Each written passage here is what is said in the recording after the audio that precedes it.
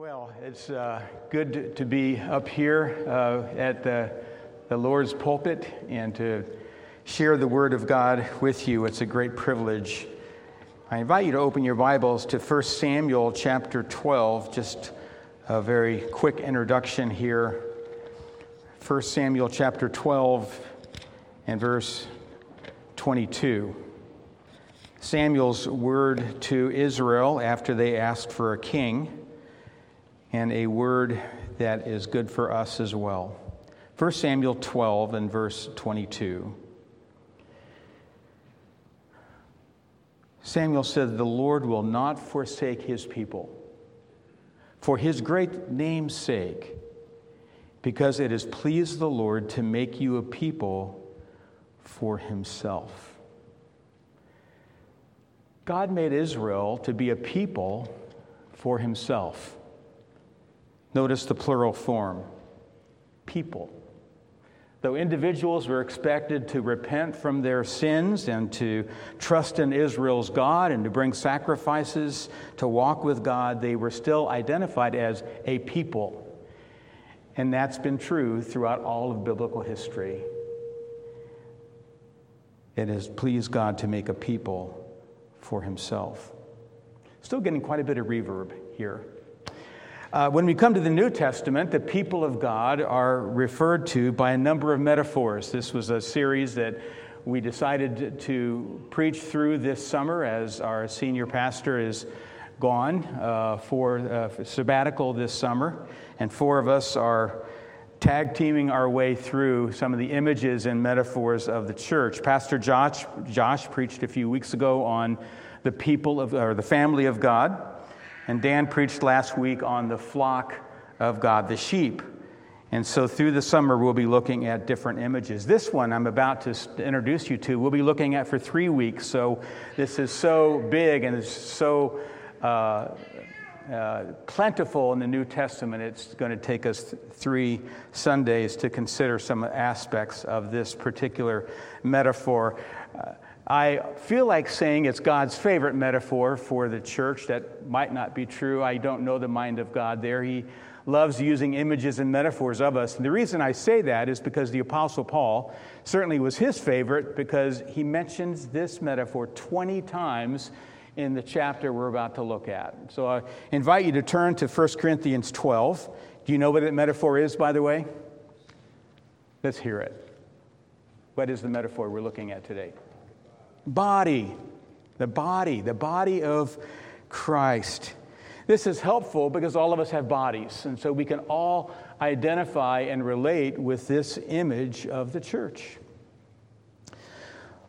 Well, why did Paul use this metaphor, this image? Well, the church of Corinth was in disarray. Heresies abounded. Of all the churches that Paul planted, this one had become the most divided, with factions and dissensions and disagreements and people arguing, judging each other. Though the church at Corinth was attended by some who were extremely knowledgeable and brilliant and gifted, those same people had become terribly arrogant, proud over their giftedness. Some of the sign gifts that they possessed, they felt that everyone should have the same gifts that they had. And they judged those and lorded over those who did not. So the Apostle Paul takes his group of believers to task through chapters 12 and 14 through 14. But this morning, we're just going to limit ourselves to 14 verses in chapter 12, beginning at verse 12. 1 Corinthians 12 and 13. Paul says, "Just as the body is one and has many members, and all the members of the body, though many are one body, so it is with Christ. For in one Spirit we were all baptized into one body, Jews or Greeks, slaves or free, and all were made to drink of one Spirit." We're going to look at 6 different points as we consider this body. And the first one is I call a total immersion. When I say total immersion, some of us think of baptism, especially if you're Baptist. total immersion. Baptism, and really the word baptismo, it is talking about immersion. And here we're talking about a total immersion, but it's not about baptism. At least it's not about water baptism. It's about spirit baptism. That when a person repents of their sin and puts their faith in Jesus Christ, the Holy Spirit baptizes them, he or she, into Jesus Christ. Immerses us into Christ and into the body of Christ. This is unique because membership in most organizations or clubs is usually initiated by those who want to join.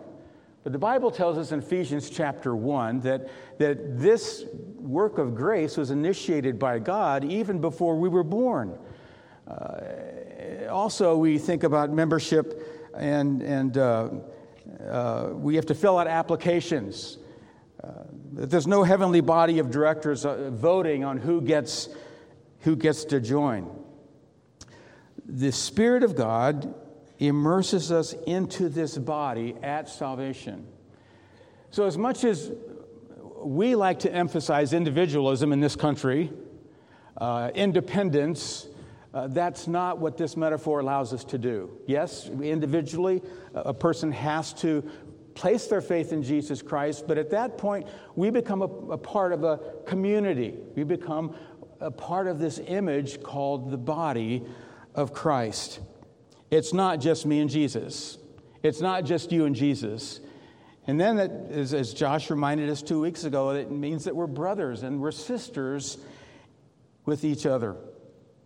Now, save your place here, turn back to Ephesians 1, what Josh read a few minutes ago, and the call to worship, because this is key to understanding this image. Ephesians chapter 1, we won't look at Paul's whole prayer, which Josh read, but we'll take it just at verse 20. In the middle of Paul's prayer, he talks about that Christ was raised from the dead and then seated at the right hand of God. This was called the ascension. Jesus was taken as in his bodily form and taken really through what we might call all of the rulers, authorities, powers, and dominions. We would talk about both those godly angels and the fallen angels. The entire spirit world, Jesus is lifted up and ascended above all of them, every name that will ever be named, not only in this age, but the one to come. And then God put all things under Jesus' feet and gave him as head over all things to the church, which is his body, the fullness of him who fills all and is in all. So really, before the ascension, we wouldn't even have ever thought about or talked about Jesus being the head of the church. The church is brand new. In the day of Pentecost, we have the birthday of the church. And now we see at Jesus' ascension, he becomes the head over his body. We might even say that we are the hands and feet of Jesus. Jesus physically is at the right hand of God the Father, but he spiritually is present. The Holy Spirit is present. Father God is present among the people of God. And so we recognize that we are organically connected to Jesus as our head. Now, when we talk about Jesus being our head, we recognize that he calls the shots. Think of your body. Our body members allow our brain to tell them what to do. We have this whole nervous system, and if you didn't have a brain as a part of your head, we'd be dead, and none of the members of our body would be functioning. So in the same way, we are connected with the head who guides us through his Spirit to bring about the will of God on earth through the church. The body of Jesus consists of all believers. Everyone, worldwide. It's this beautiful image of interconnectedness. Now notice that Paul, as we return to 1 Corinthians 12, he gives us two groupings of people who weren't particularly friends with each other. First he mentions Jews and Greeks, or Gentiles. These two groups were at enmity with one another. The Jewish people were taught, not by the Old Testament, by the way, but by the rabbinical teaching, that they should avoid all contact with non-Jews. In fact, if a Jew was walking down the street and they saw a Gentile come in the opposite direction, they'd cross the street. They were taught that you'll become unclean if you touch shoulders. Certainly would never go into a Gentile's house. You'd become stained with sin. And when one people group is treated that way by another people group, what do they do in return? They despise them in return. In fact, we still have this terrible anti-Semitism throughout the world. People despise the Jewish people. And so here's this group that suddenly Paul says, Christ, your belief in Christ and being immersed in his body makes you brothers and sisters. You have become one in this body. Paul taught in Ephesians 2, now in Christ Jesus, you who were formerly far off have been brought near by the blood of Christ. For he himself is our peace, who made both groups into one and broke down the dividing wall. Now, in case that didn't grab their attention, he mentions the second group, slaves and free men. Now, in the first century church, they didn't have church buildings like this. They met in homes. So there were folks who had larger homes, I'm sure, that they would meet in. And can you imagine walking into one of those homes to worship together, and here in the same couch, the same chair, was a slave owner sitting next to a slave? You say that would never happen. It happened. Christ broke down those dividing walls, and suddenly folks are beginning to understand, this is my brother, this is my sister in Christ. Now, some of us are just kind of thinking historically, thinking back a couple thousand years, but think about perhaps ethnic people groups that you would have a difficult time sitting right next to in the pew. But do you know that in Christ, you'd become one? You've become one. We're part of the same body. There's no inequality. There's perfect equality at the foot of the cross. So this is the beginning of this beautiful imagery that tells us that it's by the grace of God that we've been immersed into Christ's body. Well, let's continue now back to chapter 12 and read verse 14. Paul says the body does not consist of one member, but of many. Paul's introducing us to the idea of this unity, and I call this a beautiful unity. The parts of the body have different functions. They look very different, and they're very diverse. Now, if you hear me say the word diverse or diversity, don't think about how that word has been sabotaged today, because it's really a beautiful word. It's the idea of that it's variety. There's variety in this body. My fingers have a different function. They look very different than my toes, hopefully. But here's the thing that we're struggling with. Part of my sinful nature, left to myself, I only want to be with people who are just like me. Why? Because it's easy to get along with me. It's easy to get along with people who look like me, who walk like me, who talk like me, who have the same ethnic background that I do, the same socioeconomic background, and that's what we might call selfishness. We have the idea, and this is part of our sinfulness, is we think that we're really maybe the best, we're in the best country, we're the best race. We just haven't made because we think we're better than other people. That's left to ourselves without the Spirit of God changing us and transforming us. Even sociology bears this out. They tell us this. They tell us that people have an affinity toward people like them. Most of our best friends, left to ourselves without God working in us, are just like us. Because we get along. It's easy to get along with people who have the same values that we have and who look like us. And you don't have to argue about things that make us different. When I went to seminary at Covenant, I took some classes on church planting. And even there, they had what was called, through a teaching that they provided for us, a homogeneous unit principle. And that basically bore out, if you want to plant a church, target a particular group of people. Typically, they ought to be like the pastor. And you find a subdivision, a suburb, people are moving in, and they're pretty much all thinking the same, looking the same, and that's where you plant a church. And that is how to make a church grow faster, because people are attracted to other people like them. That works, but it's not biblical. That's not biblical. We should allow God to create churches that reflect His heart and the variety in which He has created people. The body of Christ is diverse. Our body should reflect diversity in age groupings, economic stratas, races, and we haven't done very well in this country. You're right. As you travel around the world, it's untrue when people say America's the only country that has this racial problem. Every country has a racial problem, because this is part of our sinfulness.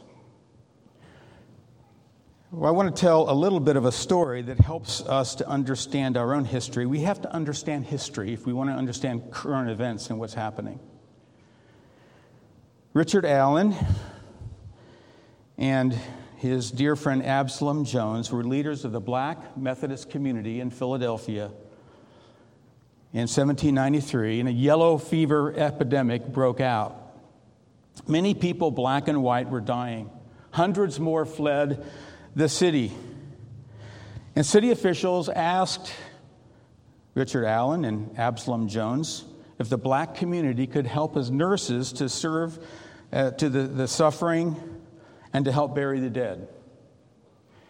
And these men understood the inherent racism of that question. That is, ask the black folks to do the risky, dirty work for the whites. But they consented, partly out of compassion they had for dying people, but also to show the white community in one more way the moral and spiritual equality of black people. A little background of Richard Allen. He was born into slavery in Philadelphia in 1760. Converted at the age of 17, he began preaching first on his plantation and then at local Methodist churches who allowed him into their pulpits. He preached whenever he had the chance. Quote, "Sometimes I would awake from my sleep preaching and praying," he later recalled. His owner, one of Allen's first converts, was so impressed with him that he allowed Allen to purchase his freedom. In 1781, Allen began traveling the Methodist preaching circuits in Delaware and surrounding states. Prominent Methodist leaders like Francis Asbury made sure that Allen had places to preach. And in 1786, the former slave returned to Philadelphia and joined a church called St. George's Methodist Church. His leadership at prayer services attracted dozens of blacks into the church, and with them came increased racial tension. Around that time, blacks made up about 10% of the Methodist Church in the U.S. And though whites and blacks often worshiped together, there was no equality in those congregations. Segregated seating was typical. The area reserved for blacks was called the Negro pew or the African corner. Now, before God had begun stirring and bringing blacks into the church, that church had no history of segregated seating. But then when the black community black population began increasing in the church, they decided to segregate the blacks. They set up chairs along the outer perimeter, and they allowed the black people to sit in those chairs. Well, there was one event after another that was they were treated very unequally and unfairly. And finally, during one service in 1787, a group of blacks sat in some new pews that, unbeknownst to them, had been reserved for whites. As the blacks knelt in prayer, a white trustee came over, grabbed Absalom Jones, and began pulling on him, saying, "You must get up. You can't kneel here." And Jones asked him, "Could we just wait until the prayer is over No, you must get up now or I'll call for aid and force you out. But the group finished praying, and they got up and walked out. And the first African American church was begun by Richard Allen. It became known as the African Methodist Episcopal Church, the AME Church, still very popular today. The body of Christ has not enjoyed the unity that Christ died to bring about. It was a delight to have you praying, dear Brother Clifton, and have Diane as an integral part of our fellowship. Thank you. Then we continue on with Scripture in verse 15. Paul says, if the foot should say, because I'm not a hand, I do not belong to the body, that would not make it any less a part of the body. And if the ear should say, because I'm not an eye, I do not belong to the body, that would not make it any less a part of the body. If the whole body were an eye, where would the sense of hearing? If the whole body were an ear, where would be the sense of smell? I call this section now a contented acceptance. We get into a lot of trouble when we start looking around and noticing what other people have or what they're like, and we begin comparing ourselves with each other. And the context begins with parts of the body. Can you imagine if your hand and your foot started comparing themselves with each other? Who would win? The hand would say, have you ever noticed all the really cool things I get to do?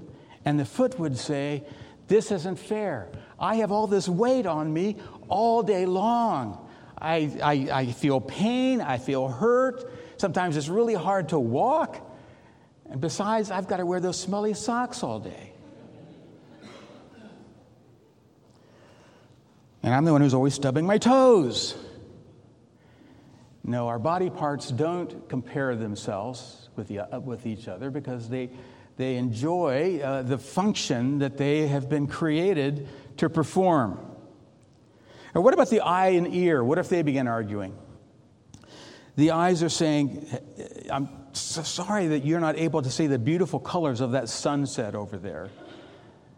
And the ears saying, well, at least I can hear the birds singing. No, body parts aren't comparing themselves, and nor are we. There should be a contented acceptance that we're part of this bigger body, and we're just this little bitty part. But all of us have a function. All of us are here for a purpose and for a reason. Avoid comparing yourself with others. You'll always find someone who looks better or does better or makes more money or has a nicer house or a nicer car or gifts that you don't have. You'll always feel worse about yourself. In fact, it's sinful because the 10th commandment says, you shall not what? Covet. You shall not covet. Don't be looking at what someone else has or how God has wired someone else and somehow lose joy over that, because envy will always steal your joy. May there be a contented acceptance as our own bodies have accepted how they have been created. Verse 18 says, as it is, God arranged the members in the body, each one of them, as He chose. This is what I call a relinquished ownership. We don't even own our own bodies. God does. He's the creator. He created these bodies. He's the owner. Do you know He has actually ordained the day that you're going to pass into eternity? If you know Christ, He'll bring you home. If you don't, you will go to a dark, dark place, away from the Lord. As I mentioned, Corinth had a number of folks who were practicing their spiritual gifts in a very prideful way, implying that anyone who's truly spiritual would have the same gifts they had. They were wrong. Because earlier in the chapter, if we go back even to verse 11, we learn that the Spirit, let's just read the whole verse, verse 11, chapter 12, verse 11, all these, he's talking about gifts of the Spirit earlier in the chapter, some of the gifts are listed. All these are empowered by one and the same Spirit who apportions to each one individually as He wills. It's not as we will, as He wills. We aren't to seek particular gifts. We are to ask the Lord to manifest to us, to guide us to the use of those gifts so that Jesus Christ is glorified and the body is built up. Now, no one has all of the gifts of the Spirit. Jesus Christ certainly would have had all of them, but no one has ever received all of the gifts. Do you know why? Because we need each other, because we're a part of the body. Your hand can't do things that your foot can do. And there are gifts that the Lord has withheld from each of us so that we'll recognize that we need partnership with others. It might be a spouse. It might be someone else in this church who can function in ways that we can't function. Emerson Barron has a lot of gifts, but the gift of administration is not one of them. If he's ever on a committee with you, don't ever ask him to take notes. I knew I could call him out on that because he would say the same thing. And he would find something that I don't have, and he would bring me out into the open too, wouldn't you? We've traveled many, many thousands of miles together, so we know each other very, very well. Well, about 10 years ago, I was on the pastoral staff as one of the pastors and elders here. And we were talking about spiritual gifts. And I asked each elder to go around and mention the primary gift. Basically, we all have a primary gift. Some of us have a secondary gift. But there's usually one thing that the Lord just is using through us. And I asked each man to go around and share what they thought was their primary gift. I don't mean to embarrass anyone, but to make my point, I'm going to go ahead and mention their names. Mark Maxwell, he mentioned he had the gift of leadership. Kendall Walton, the gift of administration. Jay Hotchkiss, the gift of hospitality. Tim Menke, the gift of discernment. Al Priest, the gift of faith. Mike Smith, the gift of administration. Myself, gift of pastor-teacher. Paul Martin, the gift of teaching. And Tom Flutterer, the gift of exhortation or encouragement. If any of you know these different men, you'd be shaking your head. Yeah, that's exactly right. Because you've seen that gift manifested. Nearly all of those gifts are different. We had a couple administrators because us pastors, we didn't have the gift, did we, Al? So we needed, and I'm talking to Al Fuller, who was also on the pastoral staff, we needed gifts of administration surrounding us. The Lord also places us in each local assembly of believers as He desires. Yes, we pray about it, but He leads us to that place where our gifts are needed. Yes, we're glad you're here, but really the purpose of the Lord bringing you here is to be a part of what God's doing through this assembly of believers. We need your gifts. We want our gifts to be maximized for the glory of God. So we relinquish ownership. Do you know the church doesn't belong to anyone here? We're not here to somehow influence so everyone will do church the way we want it to be. None of the elders don't own the church. Jesus is the head of the church. Amen? Jesus is the head of the church. We relinquish ownership to what He's doing. This is His body, and we get to be a part of it. Verses 19 to 21. If all were a single member, where would the body be? As it is, there are many parts, yet one body.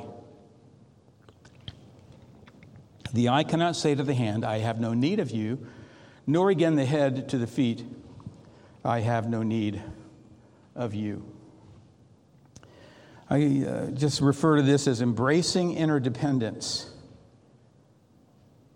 Embracing interdependence. Can you imagine if the fingers on your right hand decided that they didn't need the left hand to help them? Try tying your shoe without your other hand helping. How about if the kidney decided to go it alone and not work along with the bladder? It would be in big trouble. There's an interdependence that all of the parts of our body work together. This is the reason that this metaphor is chosen by the Holy Spirit. Help us to see the interdependence. Paul reminds the Corinthians again, the body is made up of many members, but it's one body. One author writes this.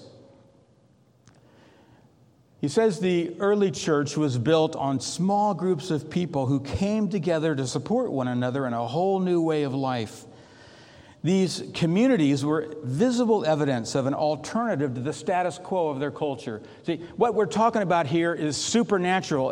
This isn't true out there in our culture. You won't see companies work this way. You won't see families who don't know Christ work this way. This is only true of the body of Christ. He says, today we need small bands of people who take the gospel at face value, who realize what God is doing in our time and who are living proof of being in the world but not of the world. These communities shall be small enough for intimacy, kindred enough for acceptance, and gentle enough for criticism. Gathered in the name of Jesus, the community empowers us to incarnate in our lives what we believe in our hearts and proclaim with our lips. Now, moving ahead to verse 22, our final point. On the contrary, the parts of the body that seem to be weaker are indispensable, and on those parts of the body that we think less honorable, we bestow the greater honor, and our unpresentable parts are treated with greater modesty, which our more presentable parts do not require. But God has so composed the body, giving greater honor to the part that lacked it, that there may be no division in the body. I call this a new evaluation, a new way of valuing others. How do we value others? There's a few different ways to interpret these verses. We start with the human body. All of us have members that are external. You all know that I have hands. You know I have a head and a face, and you see different body parts, but we all have external, and we have internal body parts that aren't out there. You know I have a heart, but you don't see it, and a brain, supposedly, and liver and kidneys and all the inner organs, and they don't really make themselves known in terms of being seen. But if you don't take care of those internal organs, they will let you know that there's trouble, right? And we have to head to the doctor or to the hospital or what have you. Likewise, there are gifts in the body. In fact, Peter, in 1 Peter 4, talks about there are speaking gifts and there are serving gifts. We all know what the speaking gifts are. When you sit under someone who's using a speaking gift in preaching or teaching, or people use words like the gift of encouragement or exhortation. They use words to build others up. We all know what those gifts are. But the serving gifts are kind of behind the scenes, and sometimes we don't notice those, but they're just as needed in the body of Christ. Some of you would say, there's no way I could ever get up front and give my testimony or teach a devotional, but man, are there important things that you do behind the scenes. And the body of Christ functions when all of us are using our gift. Another way of interpreting the passage is to consider that Paul speaks of the weaker members as those that receive less honor. The word weak sometimes can be translated sick. We all go through seasons when we're weaker than we want to be mentally, emotionally, spiritually, physically. And when I'm weakest is when I need you to be strong for me. When folks are sick, they need you to pray for them, not to judge them or cast them out because they're not functioning like you think they should function. We are equally valuable. Turn a couple of pages back to 1 Corinthians 6, verse 19 and 20. We are equally valuable. Paul says to the church, do you not know that your body is a temple of the Holy Spirit within you, whom you have from God? You're not your own, for you were bought with a price. So glorify God in your body. What makes us so valuable? By God's own grace and mercy. Not because of our good works, not because even of our potential of what God saw that we would be or could be. Out of God's own grace, He chose you And he sent his son, Jesus Christ, to actually die a death that our sins deserve, and he lived the life that none of us will ever live. This is what Jesus did for us. And this, according to the scripture here, says that this has made us so valuable because we were bought with a price. Peter says it wasn't gold or silver that you were redeemed from the empty way of life handed down to you by your own forefathers, but with the precious blood of Christ, bought with a price. That makes us, we have that same equal value in one another's sight. Jesus didn't only die for us, he was raised from the dead for us. And he has promised us that we would have eternal life forever in him. Turn back to Acts chapter 9. I noticed this a few years back, and it's just astounding. You all know the story that the Apostle Paul started out, he had the name Saul, and he was a terrible persecutor of the church. He had thrown Christians into prison. He was responsible for, he had the blood of Christians on his hands, and he's on his way to Damascus in Syria to imprison a bunch of Christians there.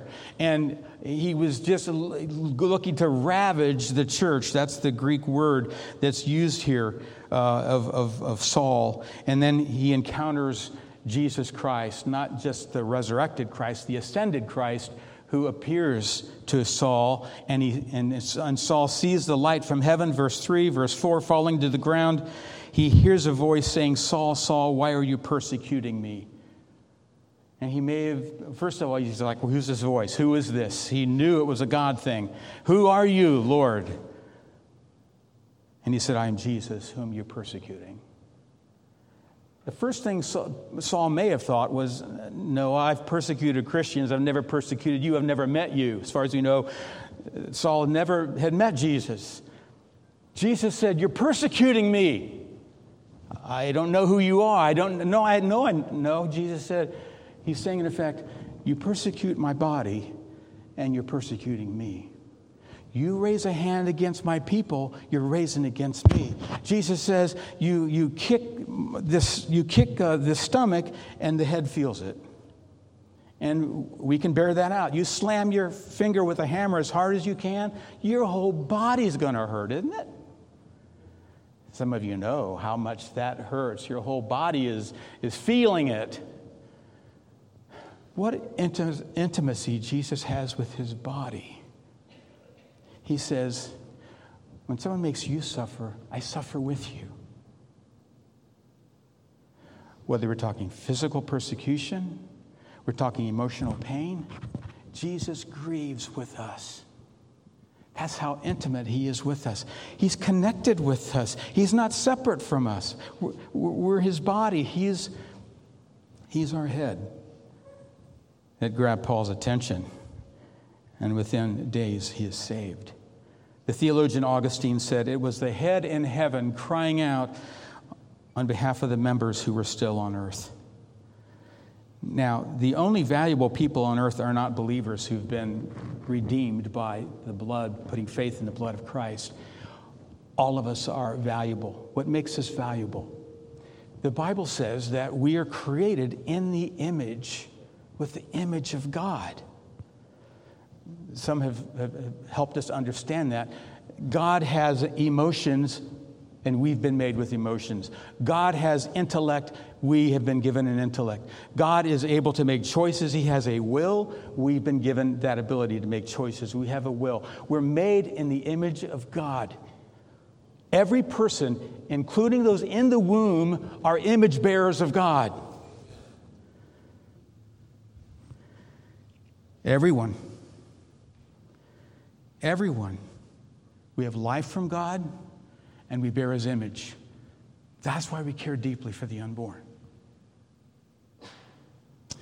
One of the great apologists in the 20th century, he's in heaven now, was Francis Schaeffer. Great apologist, especially in the 1970s. He helped to found Covenant Seminary here. He pastored one of the Presbyterian churches, helped to start it, I believe. He wrote this almost 50 years ago. He says, in the flood of the loss of humanness in our age, he says that's 50 years ago. So imagine our age today. And the flood of the loss of humanness in our age, including the flow from abortion on demand to infanticide and on to euthanasia, the only thing that can stem this tide is the certainty of the absolute uniqueness and value of people. And the only thing that gives us that is the knowledge that people are made in the image of God. We have no other final protection. And the only way we know that people are made in the image of God is through the Bible and the incarnation of Christ, which we know from the Bible. If people are not made in the image of God, the pessimistic, realistic humanist is right. The human race is an abnormal wart on the smooth face of a silent and meaningless universe. Friends, this is why a Russian army is killing innocent people in the Ukraine. This is why the Burmese army is killing innocent civilians in Burma. They have no understanding and comprehension that people are made in the image of God. And so people don't have value or purpose. In this setting, abortion, infanticide, and euthanasia, including the killing of mentally deranged criminals, the severely handicapped, or the elderly who are an economic burden, are completely logical. Without the Bible and without the revelation in Christ, which is only told us in the Bible, there is nothing to stand between us and our children and the eventual acceptance of the monstrous inhumanities of the age. That man was very prophetic, wasn't he? Well, we're going to celebrate the Lord's death for us and partaking of what we call the Lord's Supper or communion. But before we do so, I want to just a couple minutes of teaching about that, also from 1 Corinthians. And I want to take you to 1 Corinthians chapter 11, just a chapter back from what we've been looking at. The church in Corinth did not place a lot of value on one another. Let's look at verse 17. Paul says in the following, chapter 11, verse 17, in the following instructions, I do not commend you, because when you come together, it's not for the better, but for the worse. For in the first place, when you come together as a church, I hear that there are divisions among you, and I believe it in part. For there must be factions among you in order that those who are genuine among you may be recognized. When you come together, it's not the Lord's Supper that you eat. For in eating, each one goes ahead with his own meal. One goes hungry, another gets drunk. Now, the church practiced something scholars tell us was called the love feast. We call it a potluck. We enjoy eating together. This is a beautiful, really, picture that God gives us in the Bible, Old and New Testaments. We feast. We share a feast together. We eat together. They had this, people brought food in Corinth. Corinth was one of the wealthier cities in the entire Roman world. And they were very wealthy people, and I'm sure they loved their cuts of meat. And they were slaves. They were the poor people who couldn't afford bringing meat. And so the wealthy people kind of made a deal. Let's meet early. You bring your cut of meat, I'll bring mine, and we will have a feast together. The others will come, and they'll bring their vegetables from their garden, whatever. Can you imagine? That's what they were doing. They'd have their love feast, they'd have a little teaching, then they'd celebrate the Lord's Supper together.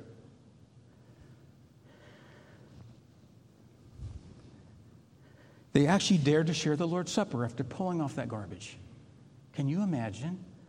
This beautiful picture of unity right after you left the poor people. You humiliated the poor people. Look what Paul says in verse 22. What?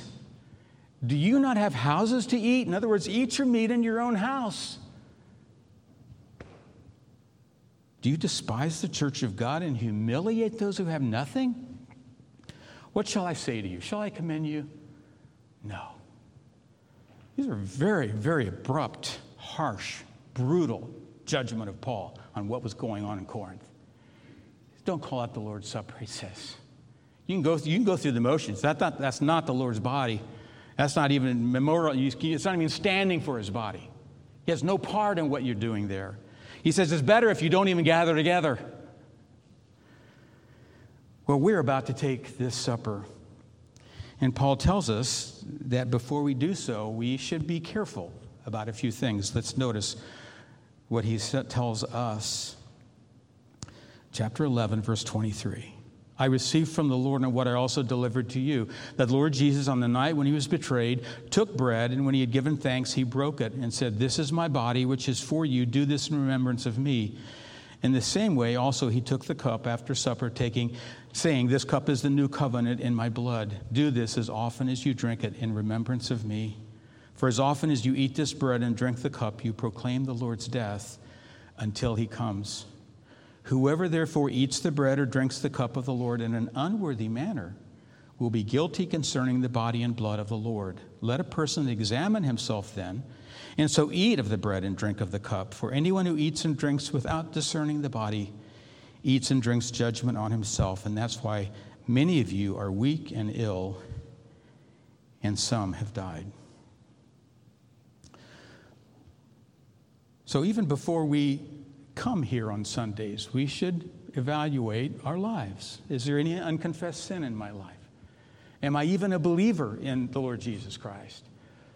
So that's certainly, if you're here this morning and we're so glad you're here, but if you haven't put your faith in Jesus Christ, you're not a follower of Jesus, then this would be an unworthy to take this, because you'd be hypocritical to say that you're a part of the body and blood and it was shed for you if you don't believe that. So better to remain in your seat in just a few moments. But there's other unworthy manners. One is, this is ritual. I'm glad we do this every Sunday, but if you're not careful, it can be a ritual. I guess now it's time to go up front and have my little drink and a little piece of bread. No, that's ritual. We are thinking about what we're doing. This is standing for, representing that precious thing that was shed for us so that we could know God. If you're unrepentant, if there's sin in your life you refuse to confess, or if there's sin against someone here, you've sinned against them and not made it right with them, the Scripture says don't come forward. Make it right with your brother and sister. So this is very, the Lord is very serious about this. So as we bow our heads and prepare our hearts as the musicians come forward to play, we're going to take just a moment or two to reflect. So just as we get ready to do that, I want to let you all know that there are elements in both balconies. You're able to go there to the table and receive the elements. You can either take it there at the table, or you can take it back to your seat and reflect longer. Same with that up here. If you want a prepackaged kit, there are some in the foyer. If it's difficult for you to make your way up here, raise your hand, and Clifton will come around with the elements and serve you. But as the musicians come forward, let's bow our heads, and I'd like to give you a moment or two of silent reflection and confession, if that need be, meditation on the body and blood of Jesus. Lord, your grace is astounding.